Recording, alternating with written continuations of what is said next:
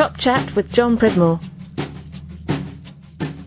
So I'm joined now by John Pridmore. John's just recently come back from Australia. John, how was that trip? That was like your first sort of tour of Australia, wasn't it? Speaking to young people about your life story. Yeah, I had the privilege of speaking at World Youth Day to about, I think in all, about 440,000 people, which was my biggest audiences. And it was incredible. It was such a blessing.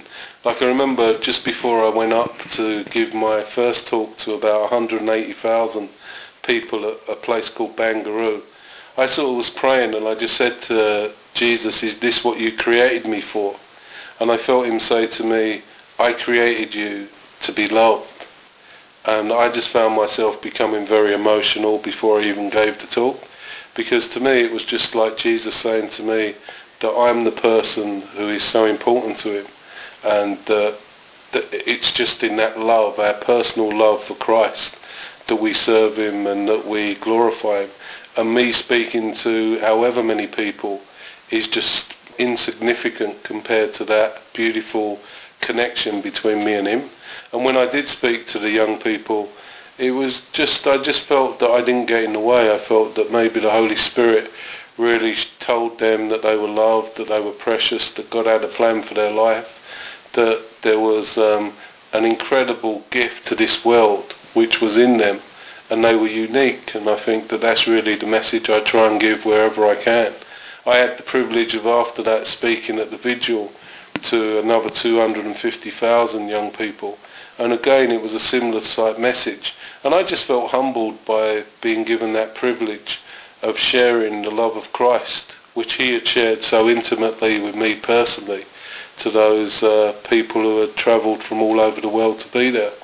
And from there we had the opportunity to speak in several schools, and it was beautiful to see the different culture in a country which is really the other side of the world, and yet to see the same young people with the same problems, the same wounds, the same hurt. Some of the young people shared their pain with me in private, and I really felt that it doesn't matter where you are, it doesn't matter what the culture is, the wounds can still be the same, and Jesus is always the healer. He's always the person who brings that grace and that healing to our pain.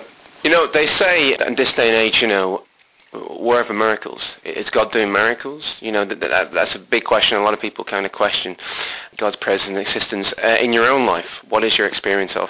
Is God still doing miracles in this day and age? Yeah, God creates miracles in my life every day of my life. Like, I'll give you an example.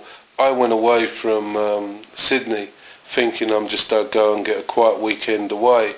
And we went to a place which was 2.5 hours drive away from Sydney. And when we got there, we ended up in this church where I was just going to confession. And the priest recognised me from World Youth Day, and he asked me to speak at every one of his masses. And so I ended up speaking to another couple of thousand people at this church. And then on the last mass, an 11-year-old little boy came over to me with a sister, a nun, and said, I ask you a favour to speak in my school tomorrow. And the next day I was speaking to 350 children.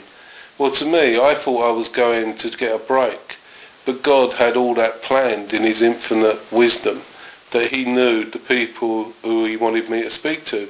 At those masses, some men were coming up to me crying. One man shared with me about his life and his pain, and I just found that that's God's miracles, and that's just a little sign of his miracles. Another miracle for us was I was walking along the road and I saw this girl, and I ended up telling her who I was, and she, you could tell by her face, didn't really believe it. And Neil happened to have a book with him of me, so I took this book out and I signed it and I gave it to her. So that was it, and she left.